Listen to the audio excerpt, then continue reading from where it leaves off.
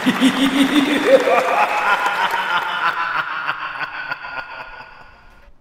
วัสดีครับต้อนรับเข้าสู่รายการ Major Movie Talk นะครับเป็นประจำทุกวันพุธแบบนี้นะครับเวลา 3 ทุ่มจนถึง 4 ทุ่มโดยประมาณนะครับดำเนินรายการโดยผมจีนวิวไฟเดอร์เหมือนเดิมนะครับเสียงตบมือมาอันใหม่แปลกๆไงก็ไม่รู้นะ อ้าวไม่เป็นไรบอกไว้อย่างหนึ่งครับสำหรับรายการในวันนี้นะครับสำคัญที่สุดก็คือเราจะไม่สปอยด็อกเตอร์สเตรนจ์กันนะครับดังนั้นขึ้นอันนี้ไว้เลยตั้งแต่ต้นรายการนี่ no spoiler alert ไม่ใช่ spoiler alert สิต้องอย่าสปอยนะครับสิอย่าสปอยนะครับไม่เอานะครับไม่เอานะครับอย่าสปอยเพราะว่าระวังเนื้อหาในวันนี้ของเราจะไม่มีการสปอยอะไรทั้งสิ้นนะครับแต่ว่าในคอมเมนต์เนี่ยเอาจริงๆผมก็ห้ามทุกคนไม่ได้นะครับมันสุดจะห้ามจริงๆครับเพราะว่าหลายครั้งหลายทีเรามีประสบการณ์กันครับเราเคยผ่านมาตั้งแต่ Avengers Infinity War Avengers Endgame Spider-Man No Way Home แล้วก็อีกสารพัดหนัง Marvel รวมถึงหนังเรื่องอื่นๆที่มันมีความเสี่ยงเรื่องการสปอยนะครับดังนั้นเตือนกันเอาไว้นิดนึงแล้วกันว่าSpoiler alert นะระวังนะฮะระวังนะฮะจากนั้นวันนี้เรามาอยู่กับ Major Movie Talk นะครับกับผมจีนวิวไฟเดอร์เหมือนเดิมนะครับใครไปดูมาแล้วแสดงตัวหน่อยใครยังไม่ได้ดูแสดงตัวหน่อยโหวตต้นรายการนิดนึงดีกว่าไหมตอนนี้มีคนอยู่ประมาณ500คนเราขอดูน้ำหนักก่อนเพื่อที่จะได้รู้จะได้รู้กันว่าตกลงตอนนี้เนี่ยณวินาทีนี้ที่ดูรายการกันอยู่เนี่ยคนที่ดูแล้วหรือว่าคนที่ยังไม่ได้ดูอะไรเยอะกว่ากันนะครับเดี๋ยวผมจะทำเป็นโพลขึ้นมาให้นะฮะแล้วก็ทุกคนที่ฟังอยู่ขณะนี้ใน YouTube นะครับก็ตอบให้หน่อยละกันอันนี้รบกวนนะฮะถ้าไม่ลำบากนะคลิกทุกคนนะฮะคลิกทุกคนคุณครูสั่งคลิกทุกคนนะดูด็อกเตอร์สเตรนจ์2แล้วหรือยังดูแล้วโอ้โห2 รอบเลยเหรอโอ้โหเร็วจังยังไม่ได้ดูอ้าวไปเลยอยากรู้ครับอันนี้อยากรู้เฉยๆเลยครับจะได้ดูว่าน้ำหนักมันไปในทิศทางไหนครับคือถ้าเต็มไปด้วยคนดูแล้ว 99% เนี่ยดิสปอยแม่งไปเลย พูดเล่นล้อเล่นนะไม่มีการสปอยการเด็ดขาดนะครับขอเช็คก่อนขอดูหน่อยโอ้ดูแล้วเยอะนะดูแล้วผม80 กว่า 60 กว่า%นะฮะแต่ก็ยังมีคนยังไม่ได้ดูเยอะเหมือนกันนะครับซึ่งเอาจริงๆไม่ใช่เรื่องแปลกนะยังไม่ได้ดูเพราะว่าหนังมันเพิ่งเข้าเองหนังมันเพิ่งเข้าวันเนี้ยวันแรกไม่ได้ดูไม่แปลกเลยครับดังนั้นก็เห็นใจคนที่ยังไม่ได้ดูหน่อยก็แล้วกันนะครับเดี๋ยวให้ดูคะแนนโหวตนะว่าคะแนนโหวตตอนนี้เป็นอย่างไรบ้างนะมันไม่โหดนี่ดูแล้ว 52% ครึ่งเลยครับอุ้ยลดมา 50-50 แล้วหรือจำไป 50-50 เลย50-50 เลยสำหรับคนที่ยังไม่ได้ดูกับดูแล้วนะฮะดังนั้นงดสปอยนะครับเราจะไม่สปอยกันนะครับเพราะหนังเพิ่งเข้าสัปดาห์แรกเอาเป็นว่าให้หนังมันผ่านไปสัก 2-3 อาทิตย์ใครอยากจะมาคุยสปอยกันเดี๋ยวค่อยว่ากันก็แล้วกันนะครับส่วนรีวิวเรื่องด็อกเตอร์สเตรนจ์เนี่ยของผมเนี่ยผมขอรบกวนเป็นวันศุกร์ทีเดียวนะครับจะได้พูดม้วนเดียวจบไปเลยนะฮะวันนี้จะเป็นเรื่องราวข่าวคราวต่างๆนะครับที่เกี่ยวกับวงการภาพยนตร์แต่เรื่องด็อกเตอร์สเตรนจ์ก็ยังเยอะเป็นพิเศษนะเพราะว่าวันนี้มันวันดีนะกล้องไม่เปิด วันนี้มันวันหมอแปลกแห่งชาตินี่เมเจอร์ก็ทำมาหมอแปลกแห่งชาติโอ้ยบนวอล Facebook บนโซเชียลมีเดียเต็มไปด้วยด็อกเตอร์สเตรนจ์ครับผมเพิ่งรู้ว่า Facebook เนี่ยไม่ค่อยสปอยแต่ว่าไอ้ TikTok สปอยมากเลยนะดังนั้นใครใช้ชีวิตอยู่ในโซเชียลมีเดียแพลตฟอร์มไหนก็ระวังกันดีๆก็แล้วกันนะครับอ่านคอมเมนต์ก่อนวันนี้ผมอ่านได้เต็มที่คุณตุลก็กรองได้เต็มที่เพราะว่าเราดูแล้วไม่มีปัญหานะฮะใครสปอยมาเลย แต่ผมว่าแชทไม่น่าสปอยเยอะมั้งทุกคนรู้แล้วมั้งวันด้าคลิกมาอันเดียวก็สปอยแล้วไม่สปอยสิไม่ใช่สปอยคลิกมาอันเดียวก็เป็นการคุยเรื่องแล้วใจเย็นพี่ยังไม่ได้ดูครับน่าเห็นใจจองแล้วจะติดโควิดนะการกระทำของตัวละครโคตรไร้เหตุผลนี่ขนาดเป็นแฟนนะใช้พหุจักรวาลไม่คุ้มค่าเลยนี่พหุจักรวาลคนที่ยังไม่ได้ดูเยอะเหมือนกันพี่อย่าเพิ่งสปอยดีกว่าไม่จริงๆไม่สปอยอยู่แล้วครับเพราะว่ารายการมันจัดในวันที่หนังเพิ่งจะเข้าไปได้วันเดียวจะมาสปอยกันทำไมล่ะมูนไนท์ด้วยนะครับมูนไนท์ด้วยนะ ไม่ตื่นเต้นกับจักรวาลนี้แล้วครับโอเคอยากกินไก่ครับสั่งเลยฮะสั่งฮะผมอ่านแล้วผมเสียวทีมอเมริกายังไม่ได้ดูค่ะก็เขาได้ดูเมื่อไหร่หรือว่ามันติดอะไรฮะมันก็เข้าพร้อมกันไม่ใช่เหรอรอดูพรุ่งนี้นะทำงานอยู่เกาหลียังไม่มีโอกาสดูเลยครับเดี๋ยวหาโอกาสเดี๋ยวคงจะได้ดูนะครับเมื่อคืนไปดูรอบสื่อส่องหาพี่จีนด้วยเมื่อเช้าไปซ้ำกับรอบแฟนมีตของสมาคมซูเปอร์ฮีโร่อีกรอบคนมันเยอะครับแล้วผมไปยืนแอบอยู่ผมอยู่มืดเมื่อวานมีรอบสื่อนะครับแล้วก็มีการถ่ายตัวอย่างอวตารมีการฉายด็อกเตอร์สเตรนจ์ให้ได้ดูกันนะครับก็สนุกสนานนะฮะสนุกสนานให้ดูรูปหน่อยดีกว่านะเมื่อวานมีรอบสื่อมวลชนครับของภาพยนตร์เรื่อง Doctor Strange in the Multiverse of Madness จอมเวทมหาการใน Multiverse มหาภัยตอนนั้นคงยังไม่ได้มีการแปลคำว่ามหุจักรวาลไม่งั้นคงจะใช้ชื่อภาษาไทยเป็นพหุจักรวาลมหาภัยไปแล้วก็มีการจัดอีเวนต์นะครับในการเปิดตัวยิ่งใหญ่อลังการที่เมเจอร์ที่พารากอนซินิเพล็กซ์ถ้าผมพูดผิดก็ขออภัยก็แล้วกันนะที่พารากอนซินิเพล็กซ์นอกจาก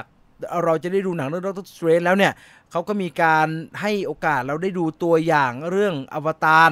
The Way of Water ในระบบ IMAX ดร. Strange ไม่ได้ดู IMAX นะครับใครได้ดู IMAX ก็บอกผมด้วยก็แล้วกันนะครับภาพนี้เป็นเมื่อเช้านะครับก็เป็นรอบ8โมงเช้าแหมถ้าผมไม่ได้ดูนะผมเสียดายผมไม่น่าไปดูรอบสื่อเลยผมน่าจะไปดูรอบ8โมงเช้ามีข้าวกินด้วยมีข้าวกินด้วยผมเห็นว่ามีอาหารเหินแจกให้หยิบด้วยผมไม่น่าไปดูไอ้รอบพรีเมียร์เลยพี่เบียร์ไม่มีอะไรกินเลย8โมงนะฮะนี่เป็นรอบ8โมงเช้าแล้วก็มีแจกโปสเตอร์กันด้วยนะครับรวมทั้งเมื่อวานก็มีการฉายตัวอย่างแรกของของอวตาร The Way of Water นะครับซึ่งผมจะใช้คำนี้ครับว่าโอ้โหได้ดูเป็น IMAX เนาะมันคือการทวงคืนบัลลังก์แห่งหนัง3มิติครับจิตวิญญาณแห่งหนัง3มิติกลับมาแล้วดูทุกตื่นตาตื่นใจมากเลยไอ้ตัวอย่างอวตารเนี่ย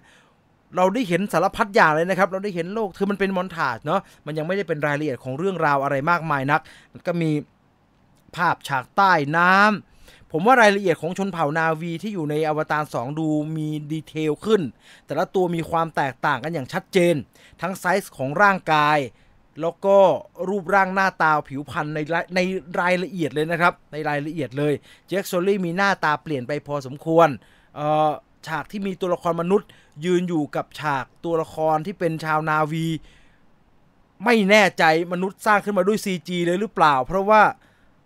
ทุกอย่างดูราวกับยืนอยู่ในพื้นที่เดียวกัน 100% เลยครับโอ้เจ๋งมากฮะพูดก็พูดอะผมว่างานนี้อลังการแน่ฮะงานนี้อลังการแน่ไม่แน่ใจเวลาน่าจะทันนะครับเพราะว่าอวตาร2เนี่ยมันจะเข้าปลายปีแล้วก็ไอโรง IMAX บ้านเราเขาจะมีการปรับระบบการฉายพอดีผมว่าน่าจะทันแล้วก็โหเราจะได้ดูกันอย่างที่มันสะสมแล้วมันควรจะเป็นครับ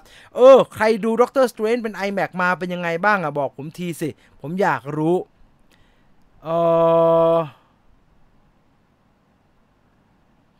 ผมไม่เอาเกี่ยวกับเนื้อเรื่องเลยได้ไหมฮะไม่ต้องถามว่าแบบนี้สปอยไหมแบบนั้นสปอยไหมได้ไหมผมขี้เกียจระวังอ่านคอมเมนต์อ่ะอย่างเงี้ยโอเคหิวข้าวทำยังไงดีไปทานข้าวครับซุปเปอร์ไอดอลฮะฉากยิงกันมีกลิ่นไอสตาร์วอร์เสียงดังปิ้วๆจริงเหรอผมไม่ทันสังเกตเลยอะแต่มันดูแบบมันดูเป็นเหมือนดูสไปเดอร์แมนดีนะสนุกดี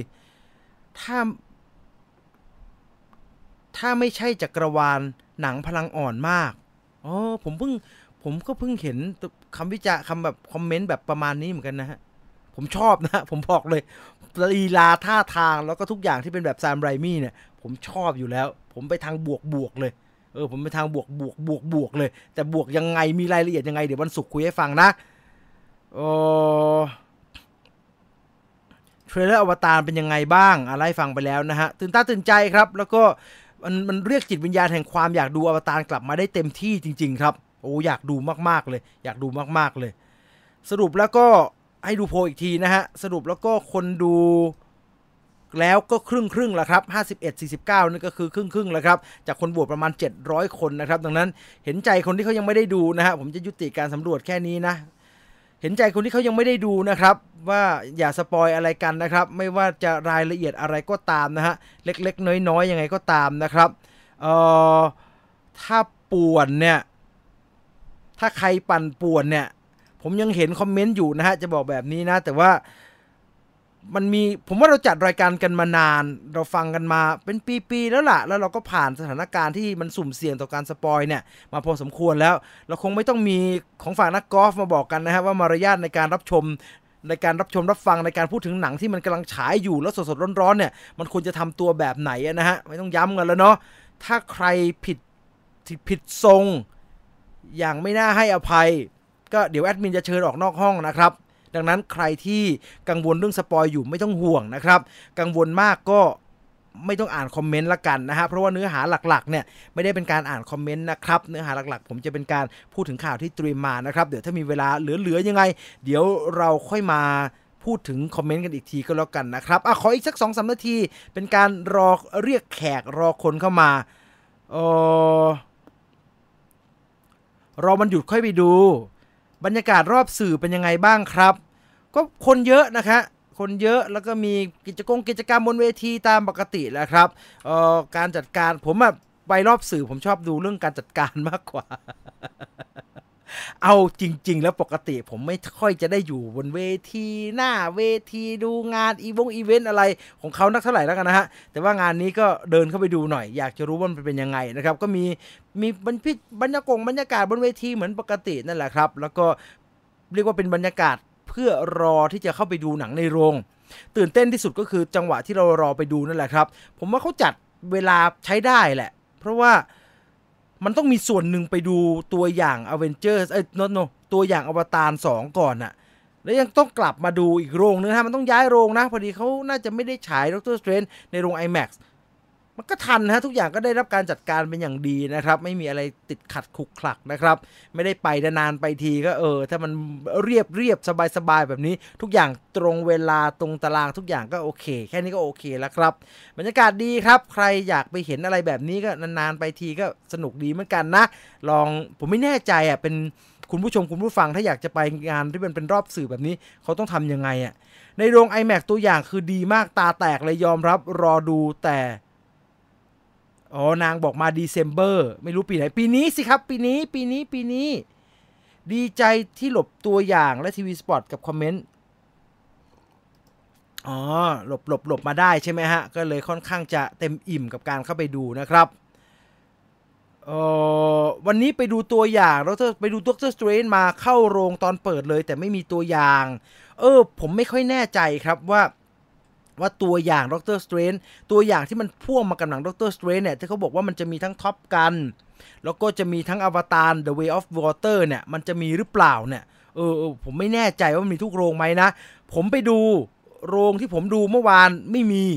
เพราะว่าเขาให้ผมดูในโรง IMAX แล้วคุณตุลไปดูโรงถ้าจะเวสเกตหรือเปล่าถ้าไม่ใช่บอกผมด้วยนะก็บอกว่ามีทุกอย่างที่คุณจะมีเลยนะฮะอันนั้นบอกกันหน่อยนะดูแบบ IMAX ที่ต้องใส่ทั้งแว่นสายตาแล้วก็แว่นของโรงเห็นใจคนใส่แว่นตาเหมือนกันครับแต่จะทำยังไงได้เนาะอยากให้โคราชมี IMAX มากค่ะมันแพงฮะหมายถึงว่าต้นทุนในการทำโรงหนังเนาะดังนั้นถ้าเกิดว่าฝ่ายวิจัยข้อมูลเขาไม่ชัวร์ว่าแบบลงไปแล้วมันจะกำไรเนี่ยเขาก็ไม่กล้าเสี่ยงนะฮะซื้อตั๋ว IMAX นี่เขามีเลยนี่เขามีให้ดูเลยซื้อตั๋ว IMAX จะมีอะไรให้ดูบ้างจะมีคลิปพิเศษท็อปกัน5นาทีซึ่งผมไม่ได้ดูมีตัวอย่างแรกของอวตาร The Way of Water แบบ3มิติทะลุจอแล้วก็ Multiverse of Madness นะฮะซึ่งผมว่าสำคัญที่สุดคือ Multiverse of Madness ครับเพราะว่าเควินไฟกีบอกว่าอันเนี้ยตั้งใจจะให้เป็น3มิติเต็มเลยฉากตุ้งแช่ตกใจเสียงดังตัวกระเด้งเลยถ้าอวตาร1ฉายอีกอุ่นเครื่องรอ2รายได้จะกระทบหนังทำเงินอันดับ1เพิ่มไหมครับคุณเทชเชอร์ฮันถามอย่างนี้ก็ดีฮะเพราะว่าเข้าเรื่องของเรา พอดีเป๊ะเลยครับเมื่อกี้เราพูดถึงตัวอย่างของอวตารภาคที่2นะครับที่ใช้ชื่อว่าอวตาร The Way of Water นะครับหนังที่เรารอมาเป็น10ปีนะครับหนังภาคแรกอยู่ปี2009นะครับปีนี้ปี2022 13ปีแห่งการรอคอยครับสุดท้ายหนังเรื่องนี้ก็กลับมาอีกรอบหนึ่งจนกลับมามีภาค2จนได้นะครับแล้วก็ไม่ได้กะจะมีแค่ภาคเดียวนะได้ยินว่าจะมี2 3 4 5ติดตามกันมาเลยนะครับแต่ก็ต้องรอดูก่อนแหละว่ากระแสมวลชนในโลกยุค2022เนี่ยเขาต้อนรับอวตารขนาดไหนนะครับแต่อย่างที่บอกครับว่าทุกครั้งที่อวตารมีข่าวว่าจะเข้าฉายเนี่ยสิ่งที่เขาพูดถึงกันหนักๆก็คือเหมือนด็อกเตอร์สเตรนจ์เลยฮะเรื่องรายได้ครับเพราะว่าอะไรเพราะว่าถ้าเราไปเช็คตารางรายได้หนังทำเงินตลอดการ all time box office เนี่ยเราจะเห็นชัดๆเลยครับว่าณเวลานี้เนี่ยอวตารอยู่อันดับ1นะครับแล้วก็ตามมาด้วย Avengers Endgame นะครับทั้ง2เรื่องห่างกันอยู่ไม่เกิน100 ล้านนะฮะ100ไม่เกิน100ล้านเกือบนะเกือบ100ล้านเหรียญสหรัฐนะครับซึ่งเบียดกันไปเบียดกันมาครับตอน Avengers Endgame เข้าฉายเนี่ยเคยแซงอวตารไปแล้วรอบหนึ่งแล้วก็มีการใช้ซ้ำมีอะไรแบบนี้นะฮะยอดรายได้อวตารก็กลับมากลายเป็นที่1อีกครั้งหนึ่งนะครับแต่ณวันนี้นะครับวันที่อวตาร The Way of Water จะเข้าฉายเนี่ยนักวิเคราะห์ต่างชาติเขาบอกว่ามีความเป็นไปได้สูงครับว่าการที่อวตาร2จะเข้าฉายอาจจะทำให้หนังเรื่องอวตาร1ทำเงินสูงในระดับที่อาจจะไม่มีหนังเรื่องอื่นเรื่องไหนกลับไปแตะรายได้ระดับนั้นได้อีกเลยกลับไปดูรายได้อวตารภาค1นะครับเข้าฉายในปี2009ทำเงินรวมจนถึงปัจจุบันนะครับคือประมาณ 2,847 ล้านนะครับเขาบอกว่ามันขาดอีกแค่ประมาณ150ล้านเหรียญสหรัฐเท่านั้นครับมันจะได้ 3,000 ล้านซึ่งตัวเลขหนังที่ทำเงินตลอดการ 3,000 ล้านเหรียญสหรัฐเนี่ยสูงมากครับสูงจนอย่างที่ผมบอกครับว่าจินตนาการไม่ออกเลยครับว่ามันจะมีหนังเรื่องไหนเข้าไปแตะตัวเลขนั้นได้ซึ่งจะเป็นไปได้ไหมผมว่าเป็นไปได้แทบจะ 100% เลยครับเพราะว่าอะไรเพราะในCinemaCon นะครับทางดิสนีย์ประกาศชัดเจนแล้วครับว่าหนังอวตาร The Way of Water จะเข้าฉายเดือนธันวาคมปีนี้แต่ก่อนหน้าที่อวตาร The Way of Water จะเข้าฉาย3เดือนนั่นก็คือเดือน September กันยายน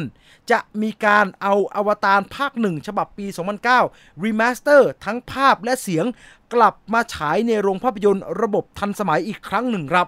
และเป็นการฉายในวงกว้างครับย้อนความแบบนี้นิดหนึ่งนะครับว่าอวตารทำแบบนี้มาแล้ว2รอบนะครับถ้าใครเป็นแฟน Avengers หรือเป็นแฟน Marvel เนี่ยผมจะเรียกว่าขี้โกง Marvel ก็ได้ครับแต่ตอนนี้มันกระเป๋าเดียวกันเนาะมันกระเป๋าดิสนีย์ไปหมดแล้วเนาะอวตารเข้าฉายปี2009ทำเงินไปรอบหนึ่งก้อนใหญ่ๆดันหนังขึ้นสู่อันดับ1สูงสุดตลอดกาล2010อวตารกลับมาอีกรอบหนึ่งครับด้วยการเข้าฉายในแบบที่เจมส์แคมรอนบอกว่าเราจะมีการเพิ่มฟุตเทจ8นาทีเงินหนังก็กลับเข้ามาฉายอีกรอบแล้วก็ทำเงินขึ้นไปอีกระดับหนึ่งครับในระหว่างนั้น Avengers Endgame มาแซงขึ้นไปได้ 2,700 กว่าล้านเหรียญสหรัฐ Avengers อยู่ที่อันดับ1ได้ไม่นานครับอวตารก็เอาหนังไปฉายที่ประเทศจีนในวงกว้างหนังทำเงินวันนั้นเนี่ยเพิ่มไปอีก35ล้านเหรียญสหรัฐนะครับทำให้อวตารกลับไปอยู่ที่อันดับ1อีกครั้งหนึ่งจนถึงปีนี้ก่อนที่อวตาร2จะเข้าฉายเขาจะมีการฉายอวตาร1อีกรอบในเดือนกันยายนแค่ฉายอย่างเดียวคงไม่มีแรงพอที่จะดันขึ้นไปถึงสูงมากๆครับแต่นักวิเคราะห์บอกว่าการประกาศของดิสนีย์ในCinemaConค่อนข้างจะทำให้รายได้ของอวตารภาค1ที่กลับมาฉายเนี่ยสูงชัวร์ครับเพราะว่าอะไรเพราะว่าการกลับมาฉายของอวตาร The Way ก่อนที่ The Way of Water จะมาฉายเนี่ยอวตาร1จะฉายในแบบของการรีมาสเตอร์ทั้งภาพและเสียงแล้วก็มีความเป็นไปได้สูงมากครับที่ดิสนีย์จะมีการใส่ฟุตเทจส่วนหนึ่งของอวตาร2เหมือนไอ้วันเนี่ยแหละฮะเหมือนไอ้ด็อกเตอร์สเตรนจ์ฉายแล้วมีการใส่ฟุตเทจของท็อปกันเข้าไปนี่แหละครับ5นาทีเต็มๆก่อนได้ดูแล้วมัน3เดือนก่อนหนังใหญ่จะเข้าหนังจริงจะเข้านะครับแน่นอนว่าโอ้โหแฟนๆอวตารที่รอกันมา13ปีใครก็ต้องอยากเห็นครับใครก็ต้องอยากเห็นอวตาร2 ยาว5นาทีอันนั้นแน่นอนดังนั้นถ้าเขาทำแบบนั้นไม่ต้องห่วงเลยครับอวตารกลับมาขึ้นอันดับอวตารจะอยู่อันดับ1แบบ 3,000 ล้านเหรียญสหรัฐแล้วก็จะกลายเป็นอันดับ1ที่โค่นยากมากๆตลอดกาลนะครับมีคนถามว่าถ้า Avengers เอามาฉายซ้ำแบบนั้นได้ไหมผมว่า Avengers เอามาฉายซ้ำได้แต่จะไม่ได้ตังค์เหมือนอวตารพูดตรงๆคนดูบ่อยมากแล้วครับนอกจากแฟนๆไปช่วยกันปั่นนะครับแต่เอาจริงๆกระแสการปั่นก็ช่วยอะไรมากไม่ได้ครับจะเอาฉากใหม่ฉากอะไรใส่ก็ใช้ไปหมดแล้วซึ่งไม่ได้ละฮะผมว่าไม่ได้มันเป็นคนละอารมณ์กันครับ Avengers กับ Marvel มันคือเรื่องของเรื่องราวเนื้อเรื่องความเป็นแฟนคลับหนัง Marvel อย่างเดียวเลยในการไปดูกันอยากจะติดตามกระแสความยิ่งใหญ่ของหนังแต่อวตารณวันที่มันฉายแล้วการกลับมาแต่ละรอบมันมีเรื่องประสบการณ์ชมในโรงภาพยนตร์มาพ่วงด้วยตลอดครับด้วยความที่งานของเจมส์แคมเมรอนเนี่ยเป็นงานที่แบบอลังการในระบบการฉายนะครับคือฉายด้วยเฟรมเรทเท่านั้นเท่านี้ระบบใหม่ภาพชัดกว่าเดิมอะไรแบบนี้เยอะไปหมดเลยครับดังนั้นหลายคนก็อยากจะคือผมยอมรับนะว่าพอผมไปดูตัวอย่างอวตาร2ในโรงที่เป็น3 มิติถ้ามันเอา1มาฉายแล้วฉายแบบนี้ผมก็ไปดูนะมันตื่นเต้นนะฮะแล้วมันช่างเป็น3 มิติที่ออกมาเหลือเกินออกมามากๆแล้วก็ช่วงลึกก็ลึกเข้าไปมากๆครับมันไม่ได้สวยแต่การทำภาพอย่างเดียวนะครับมันแบบประสบการณ์การชมภาพยนตร์จริงๆเลยว่าเจ๋งมากนะครับอันนี้ไม่ได้อวยแต่ผมไม่ได้ชอบในเรื่องอวตารอะไรมากมายนักนะครับแต่ผมได้ยินเจมส์ JCB อยู่ข้างเมื่อวานตอนดูหนังเจมส์ JCB เชี่ย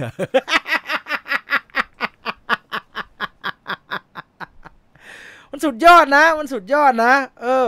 ผมตื่นเต้นตื่นเต้นอยากดูแล้วผมว่ามันจะต้องทำเงินสูงมากๆแต่ภาค2จะทำเงินสูงแบบนั้นหรือไม่เนี่ยอันนี้รอว่ากันปลายปีเลยทีเดียวครับธันวาคมปี2022นะครับแล้วหลังจากนั้นก็จะเป็นปีเว้นปีนะครับที่เราจะได้ดูหนังเรื่องอวตารกันนะครับ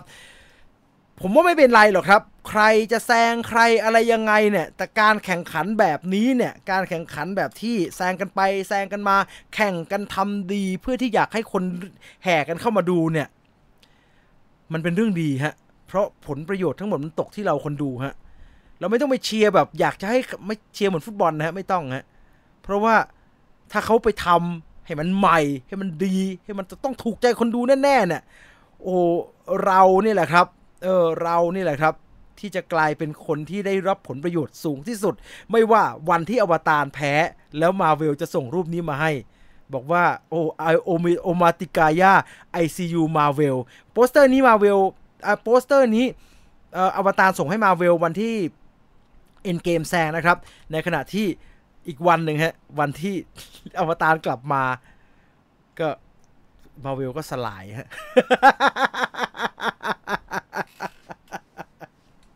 สตูดิโอเขาไม่หมายเรื่องนี้แหละครับเพราะว่าไม่ว่าจะอยู่ที่อันดับ1อันดับ2นะฮะมันก็มหาศาลด้วยกันทั้งหมดทั้งสิ้นนั่นแหละครับขณะนี้เวลา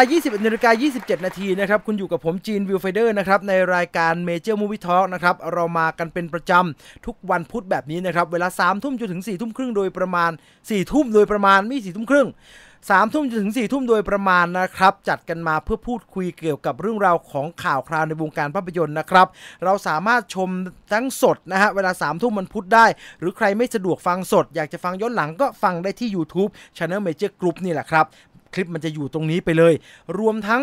ใครอยากจะฟังเป็นพอดแคสต์นะครับก็มีการอัปโหลดเอาไว้ที่ Viewfinder Podcast นะครับสามารถเข้าไปเซิร์ชใน Podcast ทุกยี่ห้อนะครับที่คุณใช้งาน Apple Podcast Google Podcast อะไรกัน SoundCloud ก็ได้ฮะ SoundCloud ต้นทางมาอยู่ที่ SoundCloud ก็ไปเซิร์ชได้เขียนว่า Viewfinder มันก็จะขึ้นโลโก้สีเหลืองมาเลยมีรายการ Major Movie Talk อยู่ในนั้นด้วยนะครับยังไงก็ฝากไว้ด้วยกันละกันนะครับจากเรื่องราวของอวตารนะครับเอาเราออกจากดิสนีย์กันบ้างดีกว่านะครับมันเยอะเดี๋ยวก็จะต้องกลับมาพูดถึงด็อกเตอร์สเตรนจ์กันอีกหนึ่งเรื่องที่ผมว่าหลายคนรอคอยอีกหนึ่งโปรเจกต์ที่ยิ่งใหญ่ไม่แพ้หมอแปลกเพราะว่าหมอไม่ธรรมดาเหมือนกันหมอวิกเนี่ย ผมกำลังพูดถึงโปรเจกต์หนังเรื่องจอห์นวิกนะครับหนังที่สร้างขึ้นแบบ พูดจริงๆก็คือจับพัดจับพลูนะผมชอบล้อเลียนครับว่าเคียนูรีฟเนี่ยแกเนี่ยเป็นดาราระดับแบบค่าตัวมหาศาลที่สมรรถะมากเราเห็นแกนั่งรถไฟฟ้าขี่มอเตอร์ไซค์ขึ้นเครื่องบินก็ไม่นั่ง business class มีเหตุการณ์อะไรขึ้นก็ดูเป็นคนดีติดดินมากๆครับก็ได้เงินจากไอ้เมทริกซ์เยอะมากครับเพราะว่าแกไม่อยากได้เงินเยอะแกกลัวโปรเจกต์หนังเปิดไม่ได้แกก็เลยบอกว่างั้นขอส่วนแบ่งละกันแล้วโอ้โหส่วนแบ่งจาก Matrix เนี่ยกลายเป็นเช็คใบที่ใหญ่ที่สุดใบหนึ่งในฮอลลีวูดนะครับสิ่งที่ตลกก็คือวันที่จอห์นวิกเล่นวันที่คีนูรีฟเล่นจอห์นวิกเนี่ยผมชอบพูดแบบนี้ครับว่ามันเป็นวันที่ตัวแกเองไม่ได้อยากได้เงินอะไรมากมายแล้วล่ะเพื่อนจะทำหนังเพื่อนที่เป็นสตันท์แมนให้แกใน Matrix นะครับไอชัดสตาร์เฮลสกี้เนี่ยมันจะทำหนังจอห์นวิกก็เลยชวนเคียนูรีฟไปเล่นบอกเฮียมาเล่นให้หน่อยดีเล่นการหนุกมือปืนไล่ฆ่าคนที่มาฆ่าหมามันขำๆนะฟังพล็อตเราก็รู้แล้วฮะว่าเขาทำเอาตลกโอ้โหที่ไหนได้ป่านนี้มาจนจบภาค3ไปแล้ววันนี้จอห์นวิกกำลังถ่ายทำแล้วก็ทำงานเกี่ยวกับภาคที่4กันอยู่ครับแล้ววันนี้เรามีอัปเดตเกี่ยวกับจอห์นวิกภาคที่4กันมานะครับโดยที่ตัวผู้กำกับคุณเชสตาเฮลสกี้นะครับเป็นคนออกมาให้สัมภาษณ์เกี่ยวกับเรื่องราวของหนังจอห์นวิกภาคที่4ครับเชสตาเฮลสกี้บอกว่าภาค4ของจอห์นวิกเนี่ยมันคือภาคต่อที่จะทำให้หนังทั้งชุดตั้งแต่ภาค1จนถึงภาค3เนี่ยจบได้อย่างสมบูรณ์แบบในทางเดียวกันมันจะเป็นการสรุปเรื่องราวที่เกิดขึ้นทั้งหมดไปในตัวเลยครับเรามีการเปิดตัวละครตัวใหม่แนะนำตัวละครตัวใหม่ในจักรวาลจอห์นวิกขึ้นมาอีกเพียบเลยรวมทั้งจะมีการเล่าเรื่องราวอดีตของจอห์นวิกเพิ่มเติมด้วยแล้วมันจะทำให้เรารู้เลยครับว่าทำไมจอห์นวิกตั้งแต่ภาคแรกเนี่ยเขาตัดสินใจจะไปเขาใช้คำว่าอัติภาวะนิยมฮะคือเป็นคนที่แบบแยกออกมาเป็นปัจเจกชนเนี่ยแหละฮะตัวของจอห์นวิกทำไมกลายเป็นแบบนั้นนี่คือบทสรุปของจอห์นวิกทั้งหมดที่เล่ามาตั้งแต่ภาค1ครับเมื่อชัดสไตล์เฮลสกี้บอกแบบนี้นะครับว่าจอห์นวิกภาคนี้คือภาคสุดท้าย Chapter 4 คือบทสรุปของจอห์นวิกที่เราดูกันมาทั้งหมดตั้งแต่ต้นจบแค่นี้แล้วจริงๆเหรอจอห์นวิกอันนี้เป็นคำถามที่น่าสนใจครับผู้กำกับถูกถามประเด็นนี้ที่ซีเนมาคอนชัดสไตล์เฮลสกี้ก็เลยบอกว่าคือตอนนี้เนี่ยในขณะนี้เราทำจอห์นวิกภาค4อยู่เนี่ยเราเห็นเส้นชัยอยู่รอมาล่อแล้วนะเรารู้แล้วล่ะว่าเรากำลังจะตรงไปเข้าเส้นชัยตรงไหนหนังทั้งที่ทำมาทั้งหมดมันจะจบลงตรงไหนแต่เอาจริงๆเนี่ยในฐานะคนทำเนี่ยชัดสไตล์เฮลสกี้ผู้กำกับบอกว่าพวกเราพยายามจะฝ่าเส้นชัยไปอีกนะเราไม่อยากจะจบลงแค่นี้หรอกเราอยากจะขยายออกไปให้มันกว้างไกลเท่าที่เราทำได้เท่าที่เรามีประสิทธิภาพทำได้เลยแล้วเชสไตเฮลสกี้ก็บอกนักข่าวว่าคุณว่าดีไหมถ้าเราจะทำจอห์นวิกแม่งสัก10 ภาคอะ แกบอกว่าทำ10 ภาคเนี่ยมันคงเจ๋งดีนะแล้วแกก็อธิบายครับว่าในฐานะคนทำหนังของแกเนี่ยแกทำจอห์นวิกแบบนี้ครับแกทำจอห์นวิกแบบทำจอห์นวิกเสร็จแกก็ไปทำเรื่องอื่นแป๊บหนึ่งแล้วก็กลับมาทำจอห์นวิกอีกทำจอห์นวิกเสร็จก็กลับไปทำเรื่องอื่นที่มันเป็นแนวอื่นๆอีกแป๊บหนึ่งแล้วก็กลับมาทำงานในเรื่องจอห์นวิกอีกทำไมแกทำแบบนั้นชัสตาเฮลสกี้คือคนที่จับงานจอห์นวิกเป็นหลักนะครับแต่ว่านั่นคืองานผู้กำกับแต่ในฐานะทีมสตันท์ฐานะการทำงานส่วนอื่นเนี่ยแกก็ไปช่วยคนอื่นทำอยู่เรื่อยๆนะครับแกบอกว่าการทำแบบนั้นเนี่ยมันเป็นเรื่องที่ดีเพราะว่าวิธีการทำงานของแกณวันนี้ก็คือตัวแกเนี่ยทำจอห์นวิกเสร็จพอได้ไปทำงานอื่นก็เป็นการไปทดลองฮะทดลองแล้วอะไรที่มันทดลองแล้วมันเวิร์กแกก็จะเอากลับมาใช้งานกับหนังเรื่องจอห์นวิกครับรูปในการทำงานเป็นอยู่แบบนี้ครับดังนั้นหลังจากจบภาค4ชัดสไตล์เฮลสกี้บอกว่าเราคิดว่ามันเป็นช่วงเวลาที่ดีที่เราจะหยุดเพื่อที่จะไปต่อหยุดสักพักหยุดคิดว่าเราจะเอายังไงกับเรื่องราวของจอห์นวิกทั้งหมดดีแล้วเราจะไปต่อกับจักรวาลนี้แน่ๆนะฮะรอดูก็แล้วกันครับว่าจอห์นวิกจะถึง10 ภาคจริงหรือไม่ครับ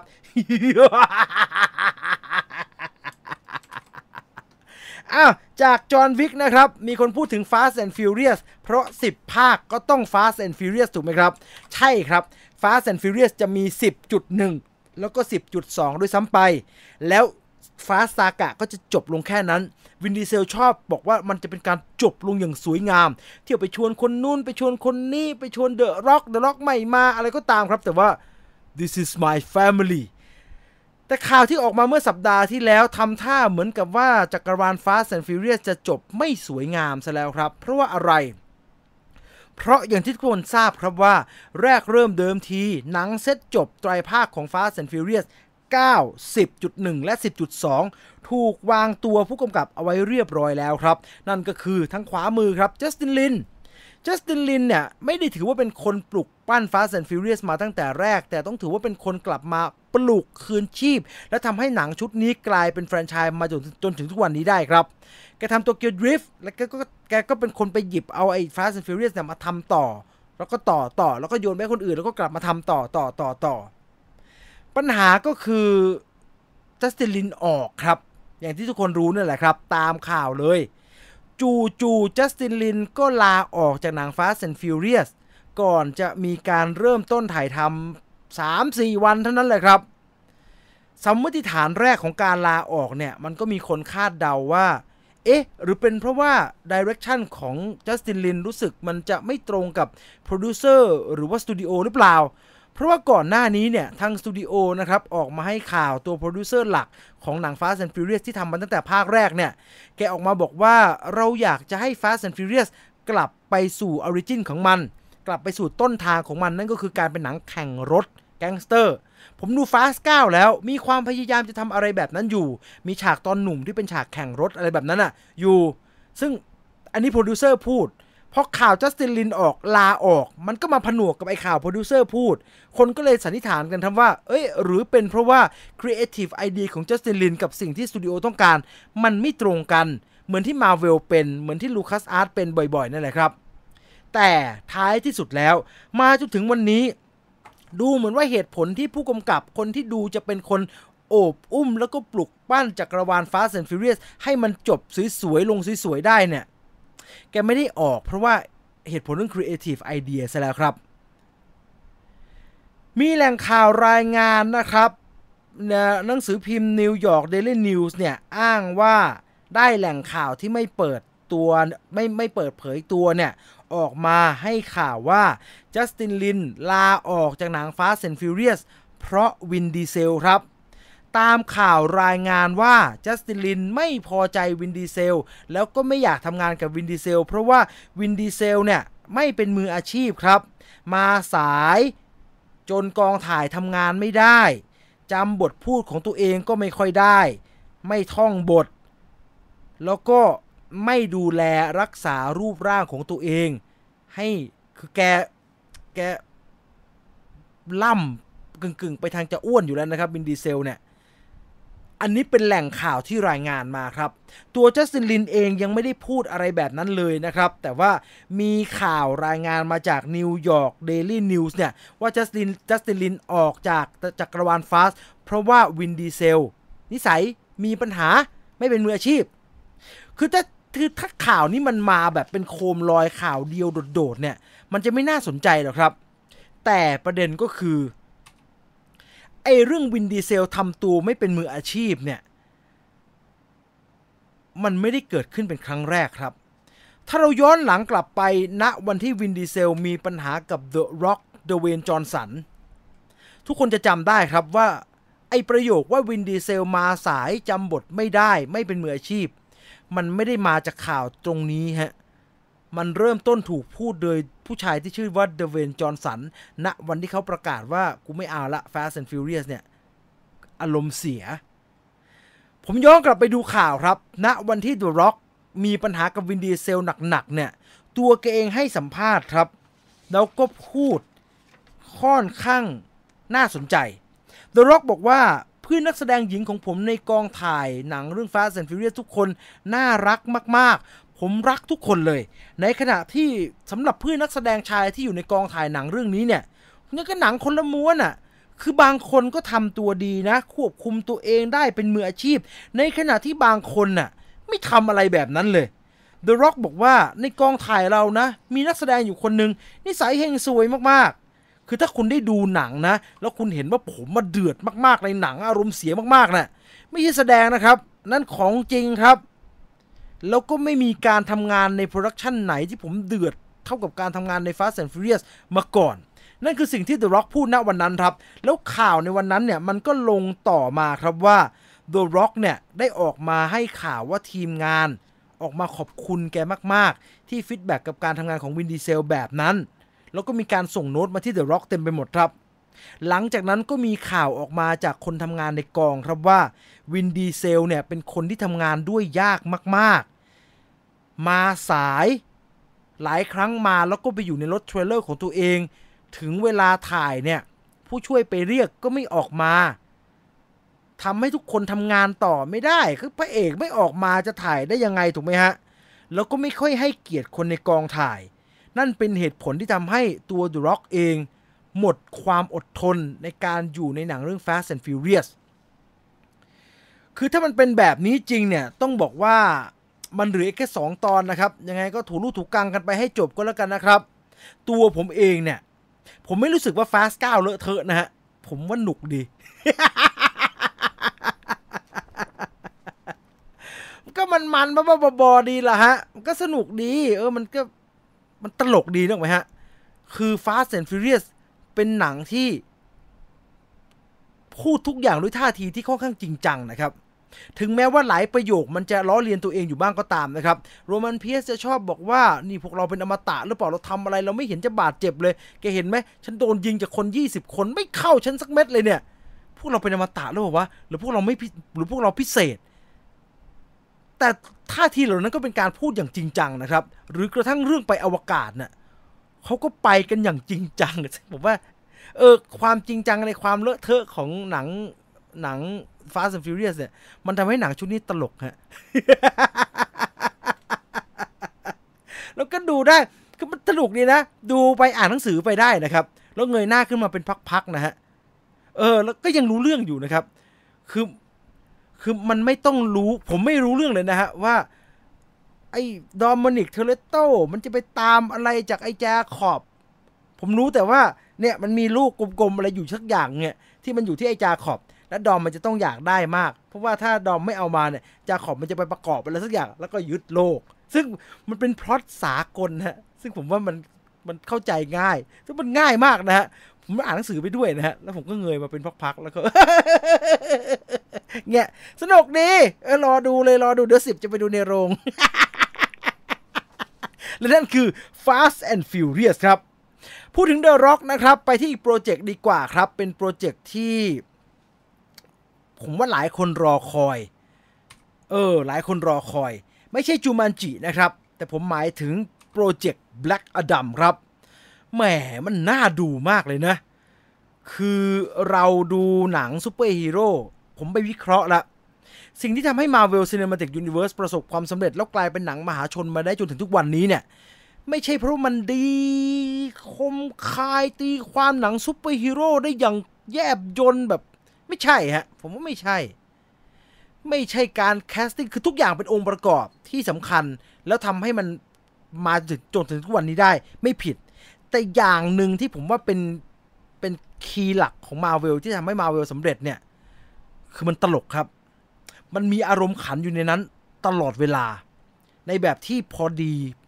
ไม่หนักเกินไม่เบาเกินพอดีแล้วพอมันพอดีเนี่ยทุกอย่างมันก็เลยลงตัวครับแต่ในขณะเดียวกัน Marvel มันก็ต่อให้ทำท่าทีจริงจังขนาดไหนก็ต้องมีการแอบหยอดมุกตลกอยู่ในนั้นตลอดเวลาครับในขณะที่เฮ้ย Black Adam ไม่เอาตลกเลยเว้ย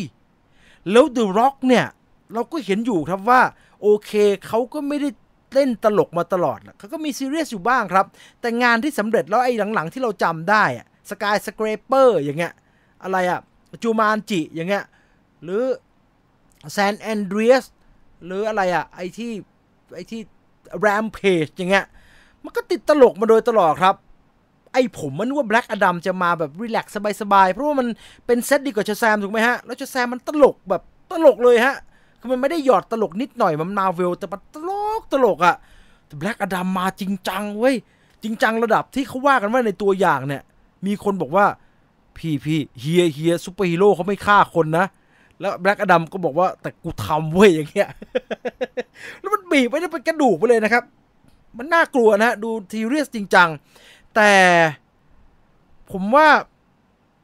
มันเหมือนไม่ฉายสักทีฮะแบล็กอดัมมีปัญหาหนึ่งคือ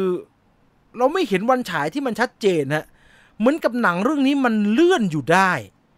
ผมไปเช็คมาครับปรากฏว่า Black Adam เลื่อนอยู่ได้จริงๆครับ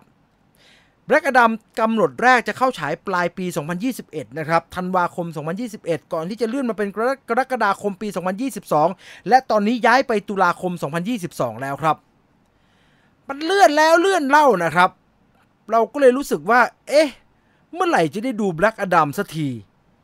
สุดท้ายณวันนี้ครับตัวโปรดิวเซอร์คนที่ทำงานกับ The Rock มาโดยตลอดนะครับแกชื่อว่าฮิรัมเกรเซียฮะฮิรัมเกรเซียเป็นเหมือนกับโปรดิวเซอร์คู่ใจของ The Rock ครับแกออกมาให้สัมภาษณ์พูดถึงสาเหตุการเลื่อนของ Black Adam อันดับหนึ่งฮิรัมเกรเซียบอกว่าทุกคนรู้อยู่แล้วครับว่าโลกในช่วงปี 2-3 ปีที่ผ่านมาเนี่ยเราผ่านช่วงของการฟรีซอัพมาฟรีซอัพก็คือแช่แข็งทุกอุตสาหกรรมถูกแช่แข็งฮะไม่เว้นกระทั่งอุตสาหกรรมภาพยนตร์พวกเราก็เดินหน้าไม่ได้เลยเพราะว่าเรื่องของโรคระบาดมันกระทบงานโปรดักชันมากๆครับแต่จนถึงตอนนี้เนี่ยอุตสาหกรรมภาพยนตร์กลับมาเดินเครื่องแล้วครับกงล้อกงจักรอะไรเขาเรียกอะไรเฟืองทุกอันมันเริ่มเดินหน้าแล้วหนังทุกเรื่องเริ่มเปิดกล้องแล้วถ่ายทำกันใหญ่เลยนั่นทำให้ทุกสตูดิโอยกหูโทรหา Production House ที่ทำ Visual Effect ครับในอุตสาหกรรมภาพยนตร์ฮอลลีวูดณเวลานี้ผมว่าไม่ใช่แค่คือฮิรัมกราเซียแกบอกว่าหนังซูเปอร์ฮีโร่นะครับแต่ผมว่าไม่ใช่แค่หนังซูเปอร์ฮีโร่แล้วฮะหนังทุกเรื่องต้องการ Production House ในฝั่งของ Visual Effect ช่วยดูแลครับใส่ฉากทำนู่นแต่งนี่เอานั่นออกเอานี่ใส่เอานู่นเปลี่ยนสีเปลี่ยนแขนเปลี่ยนเสื้อเปลี่ยนอะไรเยอะแยะหมดครับฮิรัมกราเซียบอกว่าในเวลาที่หนังฮอลลีวูดเริ่มเดินเครื่องพร้อมๆกันแบบนี้เนี่ยมันทำให้ทุกคนต้องการมือ Visual Effect มาทำงานให้ตัวเองครับแล้วแกใช้คำว่า pipeline นะฮะคือท่อของงานที่จะจ่ายไปที่ House Production House ที่ทำ Visual Effect เนี่ยมันก็ตีบตันมากครับเพราะว่างานจากทุกสตูดิโอเนี่ยมันพุ่งไปทุก House ที่ทำ Visual Effect ครับแล้ว Black Adam น้อยซะที่ไหนฮะโอเค The Rock ไม่ต้องการ Visual Effect ในการทำกล้ามแกไม่ใส่กระทั่งแผ่นยางซิลิโคนอะไรเพื่อเสริมกล้ามเพราะทั้งหมดคือกล้ามของ Black Adamแต่อย่างไรก็ตามถ้า Black Adam จะบินได้นะฮะหรือยิงฟ้าผ่าได้มันก็ต้องการ Visual Effect ครับนั่นทำให้จำเป็นต้องเลื่อนครับงานแบบนี้เร่งไม่ได้เฮเลนกราเซียก็เลยบอกว่านั่นคือเหตุผลหลักครับมันคือเหตุผลเรื่องของการทำ post production อย่างเดียวเลยเพื่อให้หนังเรื่องนี้ออกมาสมบูรณ์แบบที่สุดนะครับดังนั้นรอคอยรอปลายปีนี้นะครับก่อนจะได้ดูอวตารตุลาคม 2022 เราจะได้ดู Black Adam กันครับไปต่อเลยนะครับไปดูข่าวลือหนังใหม่ๆกันบ้างครับเพราะว่าเดี๋ยวมีเรื่อง Doctor Strange อีกบานเลยครับใครรออยู่บ้างยกมือขึ้น Face Off ภาค 2เราไม่เคยคิดแล้วฮะว่า Face Off จะได้ทำต่อ Face Off มีข่าวว่าจะได้ทำต่อครับแล้วก็เริ่มมีประเด็นเรื่องบทอะไรออกมาเรื่อยๆนะครับณวันนี้เนี่ยสื่อที่ต่างประเทศมีโอกาสได้คุยกับนิโคลัส เคจเยอะฮะเพราะว่าแกกำลังโปรโมทหนังเรื่อง The Unbearable Massive Talent เรื่องที่แกเล่นเป็นตัวเองเลยครับแต่ความจริงแกไม่ได้เล่นเป็นตัวเองนะครับเพราะว่านิโคลัส เคจในเรื่อง The Unbearable Massive Talent ที่นิคเคจเล่นเนี่ยตัวละครมันชื่อนิคเคจโดยสะกด NICK นิคเคจครับแต่นิคเคจตัวจริงที่เป็นนิโคลัส เคจเนี่ยคอปโปล่าของเราเนี่ยแกสะกด NIC ฮะดังนั้นแกบอกว่าคนละตัวกันนั่นตัวละคร by the way อย่างไรก็ตามนิโคลัส เคจออกมาให้สัมภาษณ์ครับพูดถึงความเป็นไปได้กับความคืบหน้าของหนังเรื่อง Face Off ภาค 2แกบอกว่าผมได้รับสายจากนิลมอริสเนี่ยคนที่ผมทำงานใน Face Off ภาคแรกเนี่ยหลายๆครั้งครับแกโทรมาแล้วก็ค่อนข้างจะมีแววว่าเราจะได้ทำภาคต่อแต่ตอนนี้เนี่ยผมไม่รู้ว่าระบบของสตูดิโอในฮอลลีวูดมันเป็นยังไงล่ะครับอย่างที่เราเห็นน่ะอยู่ๆ National Treasure ก็ทำต่อแล้วแต่ก็เข็นไปลงทีวีโชว์ไม่ได้ลงในโรงหนังดังนั้นกับ Face Off นิโคลัส เคจบอกว่าผมไม่รู้เลยครับว่าอนาคตที่เขาบอกจะทำภาคต่อเนี่ยมันจะเป็นอย่างไรนะครับจาก Face Off มาดูเรื่องของ Black Panther ภาค 2 กันบ้างดีกว่านะครับ สิ่งที่เราอยากรู้ก็คือ Black Panther ภาค 2 ที่ใช้ชื่อว่า Wakanda Forever เนี่ยเขาจะไปทางไหนหนังเรื่องนี้มีปัญหามากนะครับเพราะว่าตัวผู้กำกับใช้ผู้กำกับคนเดิมครับรันคุกเลอร์กำกับภาคแรกมาอย่าว่าแต่รันคุกเลอร์เลยฮะเควินไฟกีเองก็ไม่รู้เรื่องนี้ครับแชดวิก บอสแมนเสียเพราะว่าป่วยจากโรคมะเร็งทั้งผู้กำกับและโปรดิวเซอร์ของ Marvel Studio ที่ดูแล Black Panther อยู่เนี่ยเคยให้สัมภาษณ์ตรงกันครับว่านักแสดงที่รับบทเป็นทีชาร่าคุณแชดวิก บอสแมนไม่เคยบอกใครเลยครับว่าแกไม่สบายเยอะมาทราบภายหลังว่าตัวแกเองเนี่ยค่อนข้างมั่นใจว่ายังคงจะน่าจะมีแรงในการทำ Black Panther ภาค 2 อยู่ก็เลยตัดสินใจไม่บอกใครดีกว่ามันจะลำบากใจกันเปล่าๆแต่สุดท้ายแกก็รอไม่ไหวนะครับแกก็เสียชีวิตไปก่อนที่หนังจะเริ่มต้นถ่ายทำด้วยซ้ำไปดังนั้นสิ่งที่ทุกคนอยากรู้ก็คือเฮ้ยแล้วแบบนี้ไอ้ Black Panther ภาค 2 เนี่ยจะเล่าอะไรแบรนด์คูเลอร์เขียนบทไปแล้วด้วยซ้ำไปนะครับคือเขียนไปแล้วก็ไม่รู้เนี่ยพระเอกจะนักแสดงจะเสียก็เลยเขียนไปแล้วดังนั้นไอ้บทที่แก้โดยโจทย์คืออาจจะไม่มีทีชาร่าเพราะว่าไม่อยากจะรีแคสหรือตอนนี้หลังๆกระแสเริ่มกลับมาว่ารีแคสดีกว่าเพราะว่าแชดวิกน่าจะอยากให้รีแคสมันก็ตีกันอยู่นะครับแต่คนก็เลยอยากรู้ฮะคือเขาเปลี่ยนเป้ามาไม่ได้โฟกัสที่ Black Panther แต่มาโฟกัสที่ Wakanda เรื่องมันจะเล่าไปในทิศทางไหนนะครับ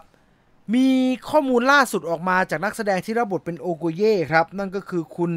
ดานี่กูริล่านะครับพูดในงานเมดกาล่านะครับในงานเมดกาล่า2022ครับเธอบอกว่าเรื่องเล่าที่มีการเล่าใน Black Panther Wakanda Forever เนี่ยเรื่องราวเป็นเรื่องราวที่บีบหัวใจคนดูมากๆค่ะ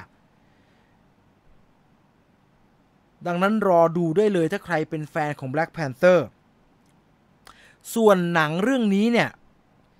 จะเล่าเรื่องราวที่มันเกี่ยวกับทีชาร่ากับแชดวิก บอสแมนแบบไหนนักแสดงและทีมงานทุกคนรู้สึกตรงกันว่าสิ่งที่จะเล่าแล้วมันเกี่ยวกับแชดวิก บอสแมนเนี่ยจะเป็นส่วนที่เต็มไปด้วยทั้งความรักและก็ความเคารพที่มีต่อตัวแชดวิก บอสแมนเธอบอกมาเท่านี้นะครับดังนั้นสิ่งที่บอกกับเราก็คือไม่ว่าแชดวิก บอสแมนจะยังอยู่หรือไม่นะครับเขาจะไม่ทำเป็นลืมฮะประเด็นแรกส่วนใหญ่แล้วถ้านักแสดงไม่อยู่แล้วไม่ว่าจะเสียหรือว่าไม่ได้ไปต่อด้วยนะครับเขาก็แล้วก็ไม่ได้มีการรีแคสนะเขาก็จะทำเป็นลืมแล้วก็ทำให้บทของตัวละครตัวนั้นน้อยเอาฮะน้อยลงแต่ถ้าเกิดว่าคุณดานายกูริราบอกแบบนี้เนี่ยโอโกเย่บอกแบบนี้เนี่ยแสดงว่ามันยังจะมีส่วนที่เล่าเรื่องราวของตัวละครทีชาร่าที่แชดวิก บอสแมนแสดงครับแต่จะเล่าแบบไหนจะใช้คอมพิวเตอร์ทำแกขึ้นมาบางส่วนจะรีแคสไปเลยหรือจะส่งต่อ Black Panther ให้กับใครสุดจะจินตนาการจริงๆครับเราเชื่อว่าเรื่องนี้จะไม่ได้ถูกเฉลยในตัวอย่างนะครับเราคงต้องรอไปดู Black Panther ในโรงภาพยนตร์พร้อมๆกันนะครับมี Marvel อีกเรื่องนึงครับ Guardians of the Galaxy นะครับมีการปล่อยภาพชุดใหม่ชุดใหญ่ออกมาครับเป็นภาพเบื้องหลังนะฮะเราเห็นนักแสดงสตาร์ลอร์ดนะครับเราเห็นเนบิวล่านะแล้วก็ตัวประหลาดอะไรไม่รู้เยอะแยะเลยฮะเราน่าจะได้เห็นดูบรรยากาศแบบนี้นะผมว่าเจมส์กันน่าจะทำอะไรคล้ายๆไอ้ฉากผับบาร์ใน Star Wars อ่ะ ดูดิน่าสนใจนะฮะผมเป็นคนชอบอะไรแบบนี้ผมไม่ชอบคอมพิวเตอร์กราฟิกผมชอบไอ้หุ่นชุดยางประหลาดหน้าใหญ่ๆแบบนี้แปลกดีรอดูนะฮะว่าไอ้นี่คอสตูมจริงหรือว่าเขาใส่รอเข้าฉากแล้วจะไปเปลี่ยนอีกทีแต่ถ้าทางแต่งแบบนี้แล้วนะน่าสนใจมากครับมาดู80ดีนะฮะและนั่นคือ Guardians of the Galaxy Volume 3 ครับมาว่าถึง Doctor Strange in the Multiverse of Madness กันดีกว่าครับ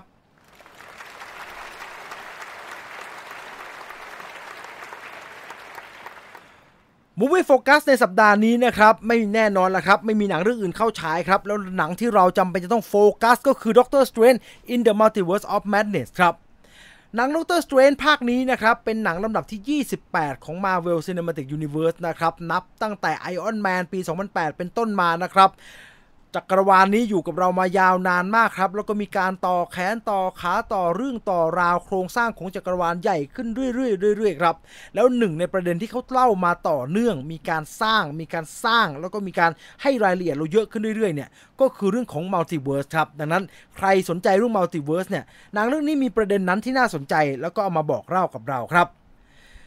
ข่าวที่เอามาเล่าในวันนี้นะครับมีประเด็นที่เกี่ยวเนื่องแล้วก็ถูกพูดถึงก่อนที่หนังด็อกเตอร์สเตรนจ์จะเข้าฉายน่าสนใจหลายๆประเด็นครับผมจะค่อยๆไล่ไปทีละประเด็นก็แล้วกันนะครับเริ่มจากเรื่องของเควินไฟกีกับตัวอย่างหนังด็อกเตอร์สเตรนจ์ in the Multiverse of Madness ครับประเด็นนี้แฟนๆบ่นเยอะผมก็ไม่ไหวเหมือนกันเพราะว่าอะไรเพราะว่าในช่วงก่อนที่ด็อกเตอร์สเตรนจ์จะเข้าฉายประมาณเดือนนึงเนี่ยไอตัวอย่างหนังที่เป็นมูฟวี่เทรลเลอร์เต็มๆเนี่ยไม่เท่าไหร่ครับมันก็โอเคแหละมันก็ให้เราเห็นเงาที่ทุกคนก็อันนี้จะต้องเป็นแพทริก สจ๊วตแน่ๆไอ้นั่งอยู่นี่น่าจะเป็นอิลูมินาตินะอะไรก็ตามฮะแต่มันก็เป็นการที่คนดูต้องเอาไปต่อยอดเพื่อทำให้เกิดทฤษฎีเองครับแต่ในขณะเดียวกันประมาณสัปดาห์หนึ่งฮะ2 สัปดาห์ก่อนที่ด็อกเตอร์สเตรนจ์จะเข้าฉาย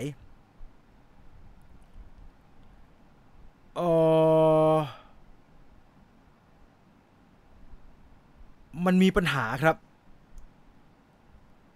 ทีวีสปอตของด็อกเตอร์สเตรนจ์หลายๆอันที่ปล่อยออกมาเริ่มแผลงฤทธิ์ครับมันสปอยมากเลยครับมันสปอยมากเลยมันมีนู่นนี่นั่นมันมี1 2 3 4ออกมาสปอยเราเต็มไปหมดเลยครับผมก็โดนเข้าไปเต็มเหมือนกันโอเคแล้วบางคนเขาไม่ซีเรียสอาจจะรู้สึกว่าไม่เห็นเป็นไรเลยเล็กๆน้อยๆแต่ว่าโอ้โหสตูดิโอทำไมทำขนาดนี้วะเนี่ยผมรู้สึกแบบนั้นครับในขณะเดียวกันก่อนที่หนังด็อกเตอร์สเตรนจ์จะเข้าฉายเควินไฟกีก็มาพูดถึงประเด็นนี้ครับตัวเควินไฟกีออกมาบอกว่าผมว่าตัวอย่างที่ปล่อยออกมาเนี่ยมันสปอยมากไปหน่อยนะแกพูดแบบนี้เต็มๆเลยครับแต่ผมไม่อยากพูดถึงเรื่องนี้มากนะครับแกพูดประเด็นนี้ในพรมแดงงานเปิดตัวด็อกเตอร์สเตรนจ์นะครับก่อนที่แกจะบอกไปว่าแซม ไรมี่ทำหนังเรื่องนี้ออกมาให้กลายเป็นประสบการณ์ในการชมในโรงภาพยนตร์จริงๆครับนี่คืองานที่เราตั้งใจจะทำให้มันเป็นหนัง3 มิติทำภาคแรกเนี่ยเราว่าเราเต็มที่กับการทำเป็น IMAX 3D แล้วนะแต่ว่า Doctor Strange in the Multiverse of Madness จะเต็มที่กับเรื่อง3 มิติยิ่งไปกว่านั้นครับนั่นคือประเด็นเรื่องของการสปอยนะครับผมบอกไว้ก่อนนะครับมีคนไม่ค่อยน่ารักนะครับสปอยในคอมเมนต์ดังนั้นแล้วใครที่กังวลเรื่องนี้ก็อย่าอ่านคอมเมนต์ก็แล้วกันนะครับเควินไฟกีพูดถึงแซม ไรมี่ครับแซม ไรมี่ก็มีประเด็นที่น่าสนใจครับอย่างที่บอกครับคนที่ทำให้ด็อกเตอร์สเตรนจ์ภาคนี้กลายเป็นแบบนี้กลายเป็นรถมือที่เราไม่ค่อยคุ้นเคยจากหนังมาเวลสักเท่าไหร่เนี่ยเป็นเพราะว่าน้าคนนี้ครับแซม ไรมี่ตอนแรกเนี่ย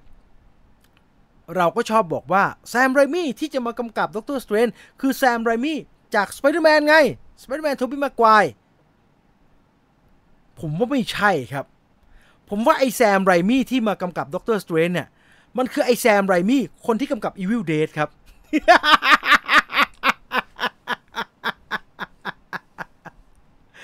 แกมีส่วนมากๆครับที่ทำให้ด็อกเตอร์สเตรนจ์ภาคนี้เป็นที่น่าสนใจนะครับแต่สิ่งหนึ่งที่กลับมาถูกพูดถึงอีกครั้งหนึ่งหลังจากที่แซม ไรมี่มาเดินเปิดตัวบนพรมแดงของด็อกเตอร์สเตรนจ์ภาคใหม่แล้วก็ต้องมาเจอสื่อก็คือเวนอมมันก็เพิ่งจะฉายไปเนาะแล้วก็อย่างที่เราเห็นครับว่าผมอธิบายแบบนี้เวนอมที่อยู่กับโซนี่ตอนนี้เนี่ยมันก็มีส่วนที่เชื่อมโยงกับจักรวาลมาเวลอยู่ในตอนท้ายเรื่องผูกกับสไปเดอร์แมนโนเวย์โฮมมีการเชื่อมตัวละครกันนิดหน่อยมีการพูดถึงเรื่องมัลติเวิร์สบ้างดังนั้นเมื่อทุกอย่างมันเชื่อมโยงกันเนี่ยสิ่งที่ผู้กำกับจะโดนถามเสมอครับก็คือตอนแอนดี้เซอร์กิสโดนถามตอนที่ทำเวนอมเหมือนกันว่าอยู่ได้ดูสไปเดอร์แมนโนเวย์โฮมไหมมันจะมีผลซึ่งกันและกันไหมแซม ไรมี่ก็โดนครับณวันที่แกมาทำด็อกเตอร์สเตรนจ์ซึ่งดูเหมือนกับเป็นหนังที่ต่อเนื่องมาจากสไปเดอร์แมนโนเวย์โฮมและแซม ไรมี่ถูกถามเรื่องของ Venom แต่เหตุผลที่แซมไรมี่ถูกถามเรื่องเกี่ยวกับเวนอมเนี่ยมันไม่ได้เป็นเพราะว่าเวนอมดูเหมือนมีความต่อเนื่องเชื่อมโยงจากสไปเดอร์แมนหรือว่า MCU อย่างเดียวครับที่แซมไรมี่ถูกนักข่าวถามเรื่องเวนอมว่าแซมอยู่ดูเวนอมของโซนี่หรือยังเนี่ยมันเป็นเพราะว่าอดีตการเนี่ยแซมไรมี่เคยมีปัญหากับตัวละครตัวนี้ครับถ้าเราย้อนกลับไปดูบทสัมภาษณ์ของแซมไรมี่สมัยที่แกทำสไปเดอร์แมน3นะครับเราจะได้เห็นครับว่าแซมไรมี่ไม่ชอบเวนอมครับแกเคยให้สัมภาษณ์ครับว่า Spider-Man 3 แกเถียงหัวชนฝากับสตูดิโอแล้วว่าผมไม่อยากใช้ Venom ในหนังเรื่อง Spider-Man 3 แต่สตูดิโอไม่ยอมโซนี่บอกว่ายังไงอยู่ก็ต้องใช้ Venom มันคือตัวร้ายหลักของ Spider-Man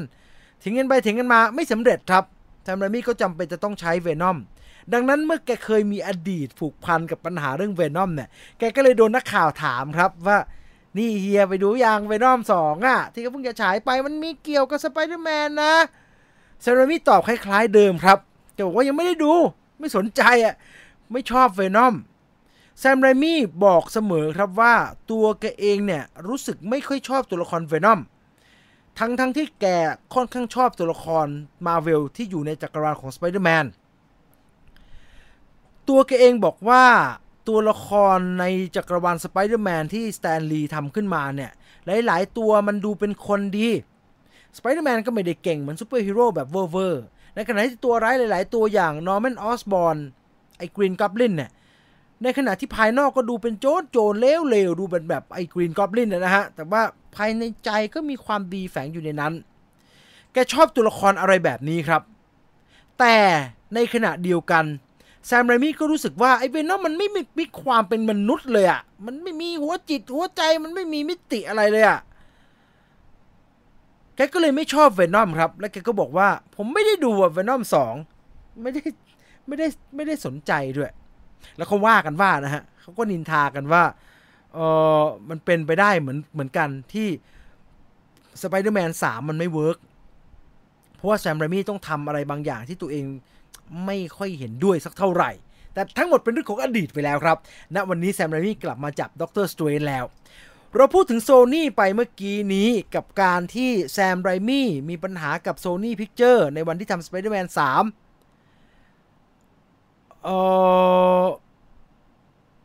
มีการพูดถึงเรื่องนี้เหมือนกันครับว่าถ้าแซมไรมี่เคยโดน Sony ขอร้องกึ่งบังคับว่าต้องใช้ตัวละครที่เขาไม่อยากใช้ตกลงการทำงานใน Sony Pictures ตอนนั้นกับการทำงานกับ Marvel Studio ตอนนี้อะไรลำบากกว่ากันอันนี้น่าสนใจครับแซมไรมี่พูดประเด็นนี้เต็มๆครับตัวแกเองให้สัมภาษณ์บอกว่าแกมานั่งทบทวนแล้วถ้าวัดกันเต็มจริงๆเลยนะเรื่องการทำงานนะแกบอกว่าทำงานกับ Sony วันนั้นน่ะไม่ลำบากเท่ากับทำงานกับ Marvel ในวันนี้คนก็สงสัยฮะนักข่าวก็แซมทำไมล่ะ Marvel ก็ดูเปิดนะดูแบบว่าให้โอกาสในการทำสิ่งที่ยูอยากทำนะแซมบอกว่ามันไม่ใช่ประเด็นนั้นครับประเด็นมันก็คือถ้าเราย้อนกลับไปในปีที่เราทำสไปเดอร์แมนภาคแรกอะในฐานะผู้กำกับในฐานะคนทำหนังซูเปอร์ฮีโร่เนี่ยสิ่งที่เราคุยกับสตูดิโอกับคนทำงานทั้งหมดเนี่ยส่วนใหญ่ก็คือการพยายามอธิบายครับว่าถึงมันจะเป็นหนังซูเปอร์ฮีโร่แต่youต้อง but you have to take it serious นะอันนี้มันจริงจังไม่ได้ตลกโอเคมันอาจจะใส่คอสตูมเหมือนการ์ตูนอยู่อะแต่มันมีความจริงจังอยู่ในนั้นหนังซูเปอร์ฮีโร่ที่เรากำลังจะทำเนี่ยมันไม่ได้เป็นหนังการ์ตูนมันไม่ใช่หนังเด็กแบบเหมือนที่ยูคิดแล้วเรามีวิธีคิดกับหนังซูเปอร์ฮีโร่อีกแบบหนึ่งแล้ว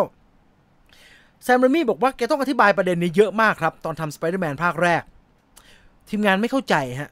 พอทำหนังซูเปอร์ฮีโร่ทุกคนก็เข้าใจเรื่องโชงชางตลกเฮฮาบล็อกบัสเตอร์แบบเบาๆตัวละครแบนๆหน่อยแซมบอกว่าเหนื่อยมากเลยกับการอธิบายประเด็นนี้แต่อธิบายกับโซนี่เหนื่อยในอดีตขนาดไหนก็ไม่เหนื่อยเท่ากับทำงานกับ Marvel ในวันนี้เพราะว่าอะไรเพราะว่าวันนี้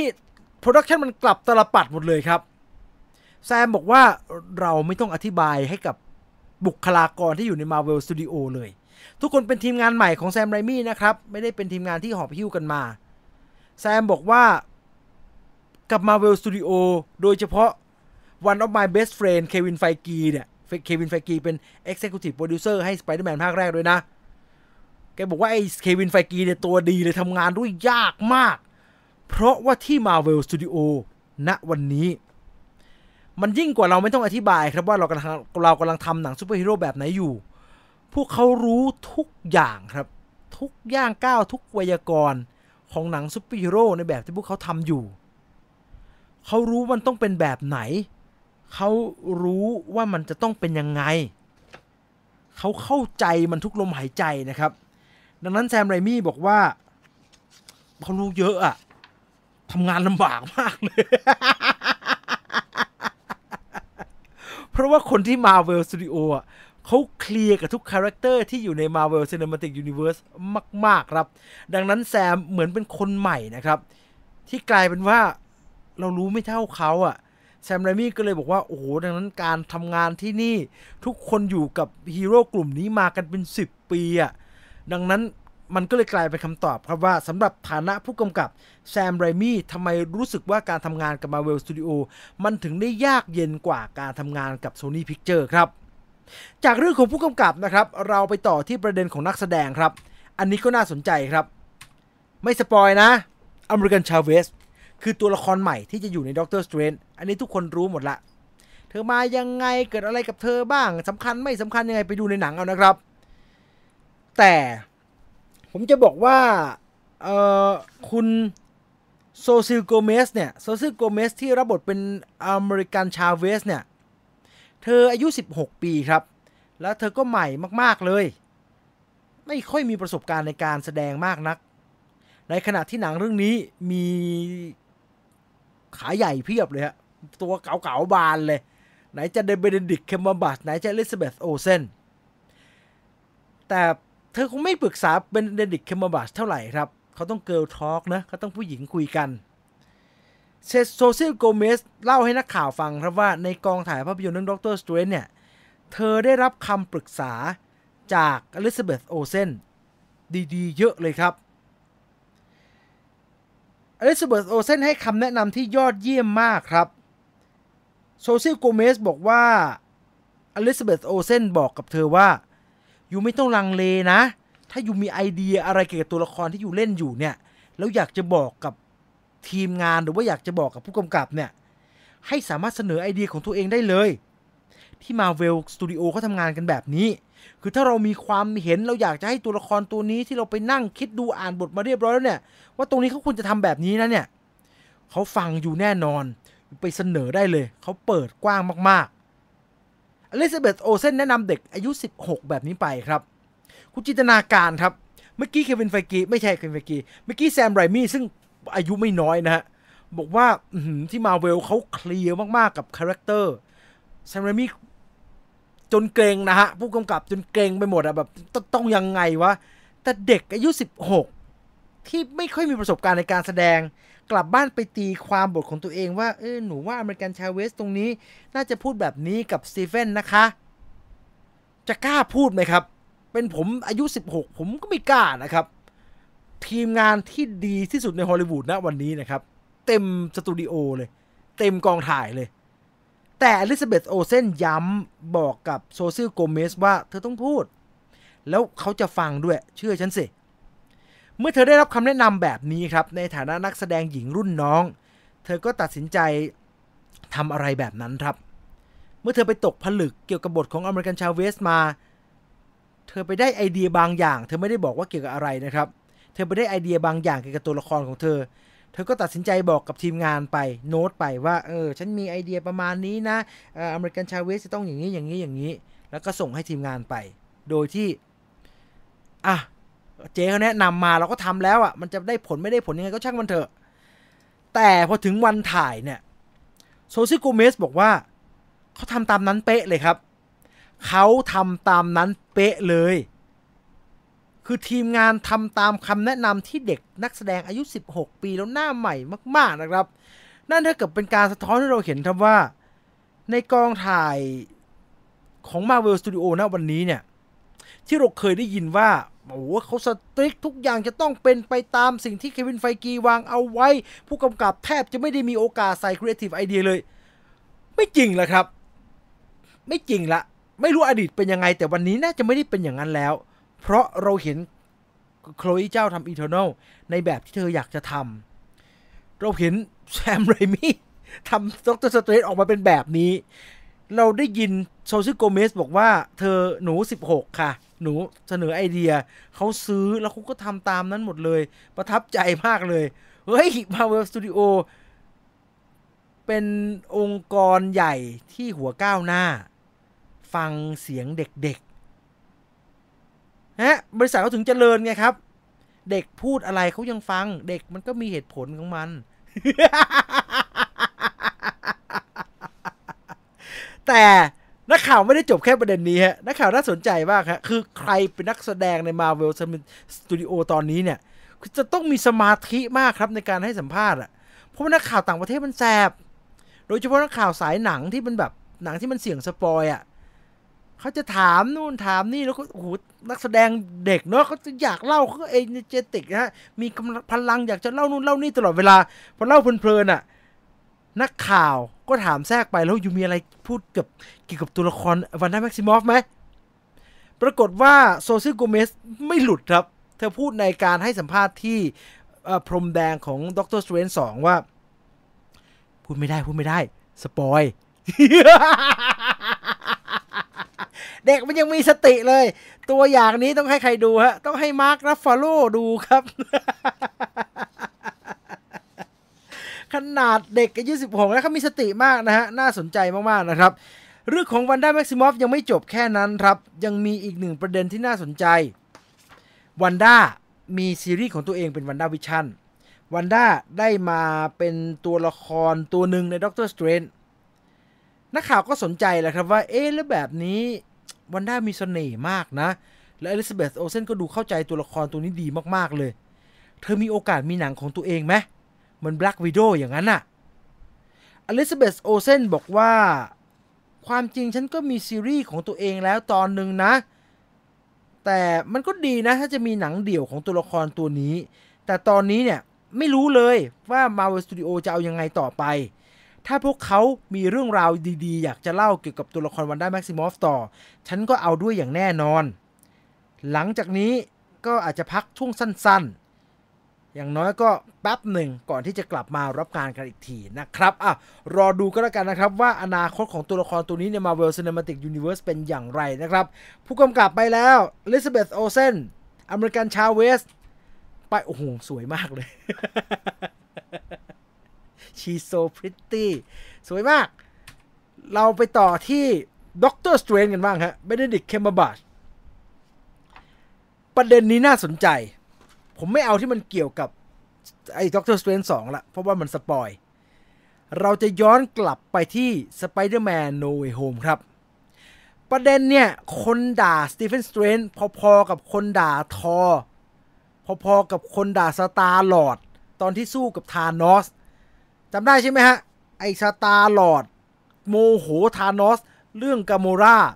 ก็เลยไม่ยอมจัดการแล้วไอ้พลาดโอกาสดีที่จะดึงถุงมือทุกคนก็แหมไอ้สตาร์ลอร์ดอะไรของมึงเนี่ยโวยวายเป็นเด็กไอ้ทอก็มีความแค้นส่วนตัวแทนที่มึงจะจามสตอร์มเบรกเกอร์เนี่ยไปที่กระบาลธานอสดันไม่ยอมเล็งไปที่หัวเพราะว่าอยากจะกูอยากจะแก้แค้นให้มึงเจ็บปวดสาสมใจแล้วก็แทงไปที่ปรากฏว่าพลาด ไอ้ธานอสดีดโบสลายกันไปหมดเลยด็อกเตอร์สเตรนจ์ก็เหมือนกันครับด็อกเตอร์สเตรนจ์ก็โดนข้อหานี้คนเขาบอกว่าไอ้สเตรนจ์ไล่มนต์ซีซัวจนทำให้เกิดเรื่องใหญ่จนเกินไปใน Spider-Man No Way Home คือมึงร้อนวิชาหรืออะไรทำไมทำแบบนั้น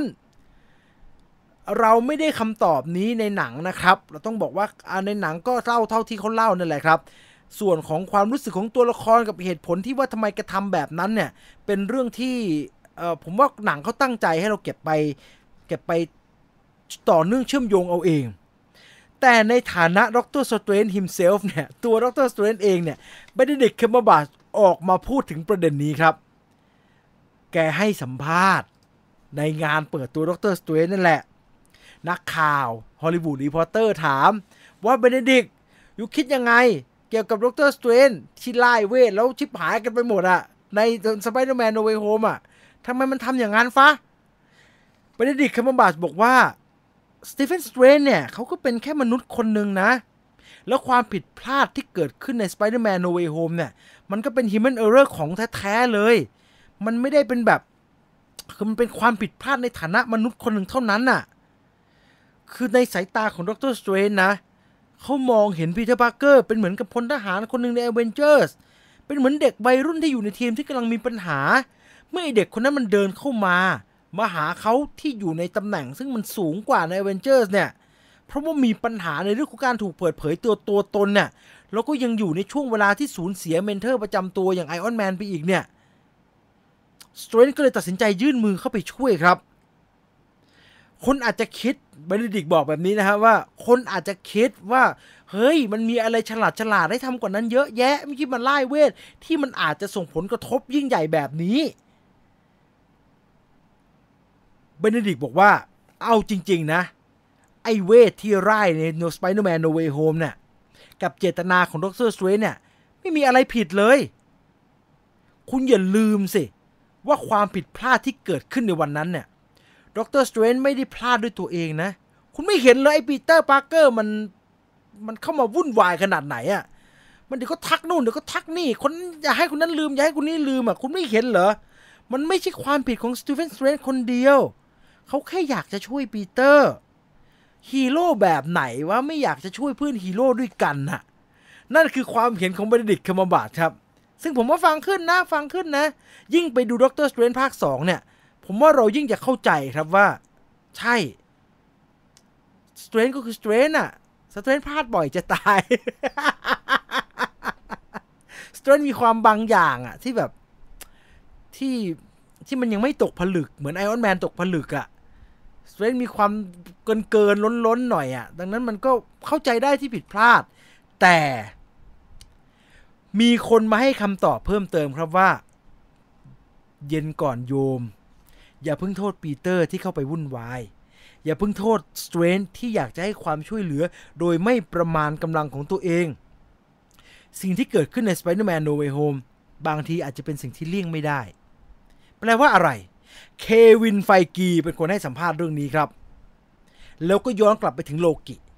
ถ้าใครได้ดูโลกิแล้วตอนจบของหนังเรื่องโลกิเควินไฟกีบอกว่าสิ่งที่โลกิ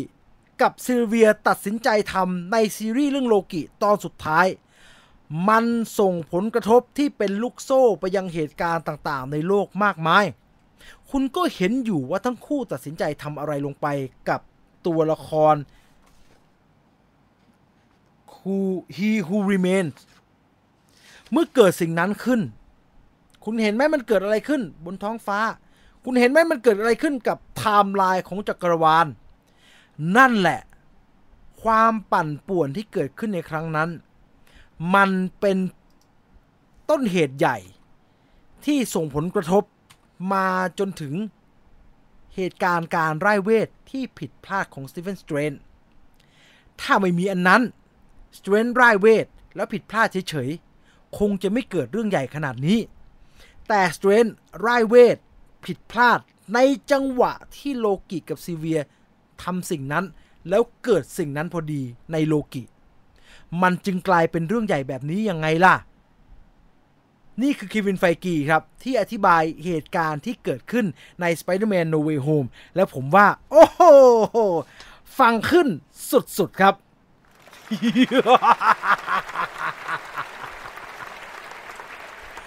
และนั่นคือ Movie Focus ทั้งหมดนะครับที่เกี่ยวกับ Doctor Strange in the Multiverse of Madness นะครับวันพรุ่งนี้สัปดาห์นี้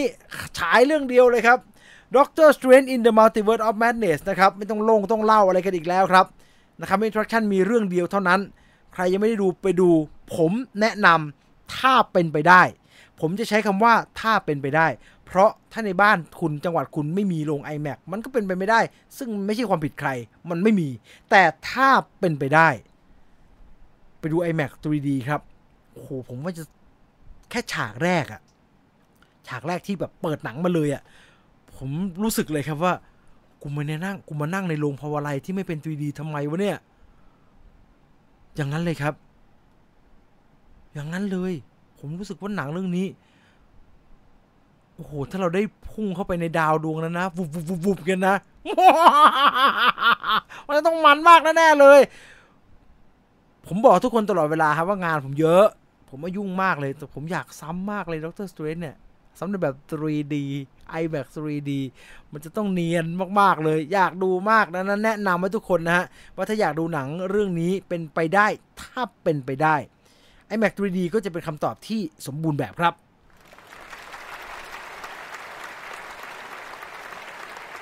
สัก2 นาทีขอดูคอมเมนต์หน่อยว่ามีคอมเมนต์ว่าไงบ้างนะฮะ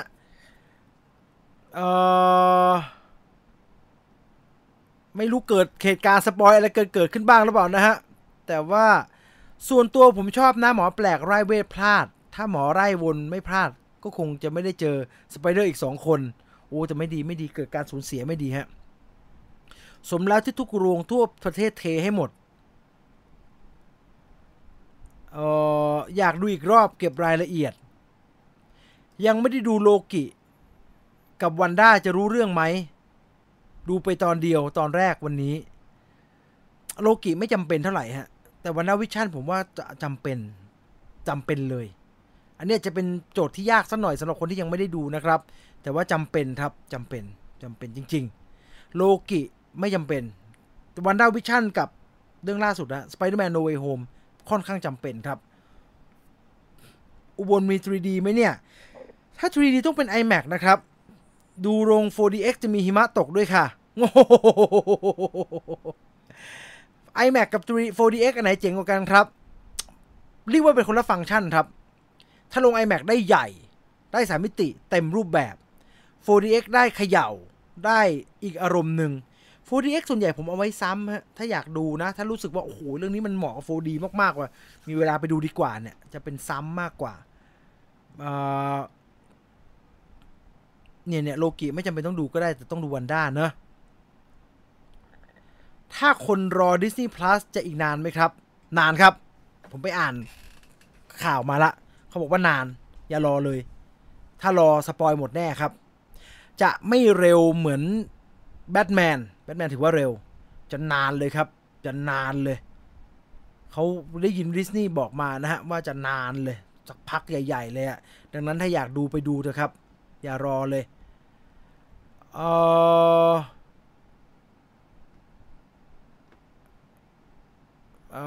ให้กี่คะแนนเดี๋ยววันศุกร์ว่ากันดีกว่านะครับ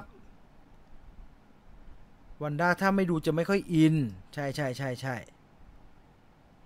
เท่านี้ดีกว่านะครับผมอยากเสียวการสปอยเหลือเกินขอบคุณทุกคนมากๆนะครับที่ติดตามรับฟังรายการ Major Movie Talk ในสัปดาห์นี้นะครับขณะนี้เวลา 22:22 นาทีนะครับกับผมจีนวิวเฟเดอร์เรามากันเป็นประจำทุกวันพุธนะครับเวลา 3 ทุ่มจนถึง 4 ทุ่มนะครับอยู่ด้วยกันแบบนี้ขอบคุณทุกคนที่ติดตามรับชมกันมาตลอดทั้ง1 ชั่วโมง 21 นาทีจะเข้านาทีที่ 22 แล้วนะครับยังไงก็นอนหลับฝันดีราตรีสวัสดิ์ทุกท่านนะครับอย่าไปโดนใครเขาสปอยเขาล่ะไปดูซะรีบไปดูซะจะได้ไม่สปอยนะฮะวันนี้หมดเวลาแล้วขอบคุณทุกท่านมากจริงๆครับนอนหลับฝันดีราตรีสวัสดิ์ไปแล้วครับสวัสดีครับ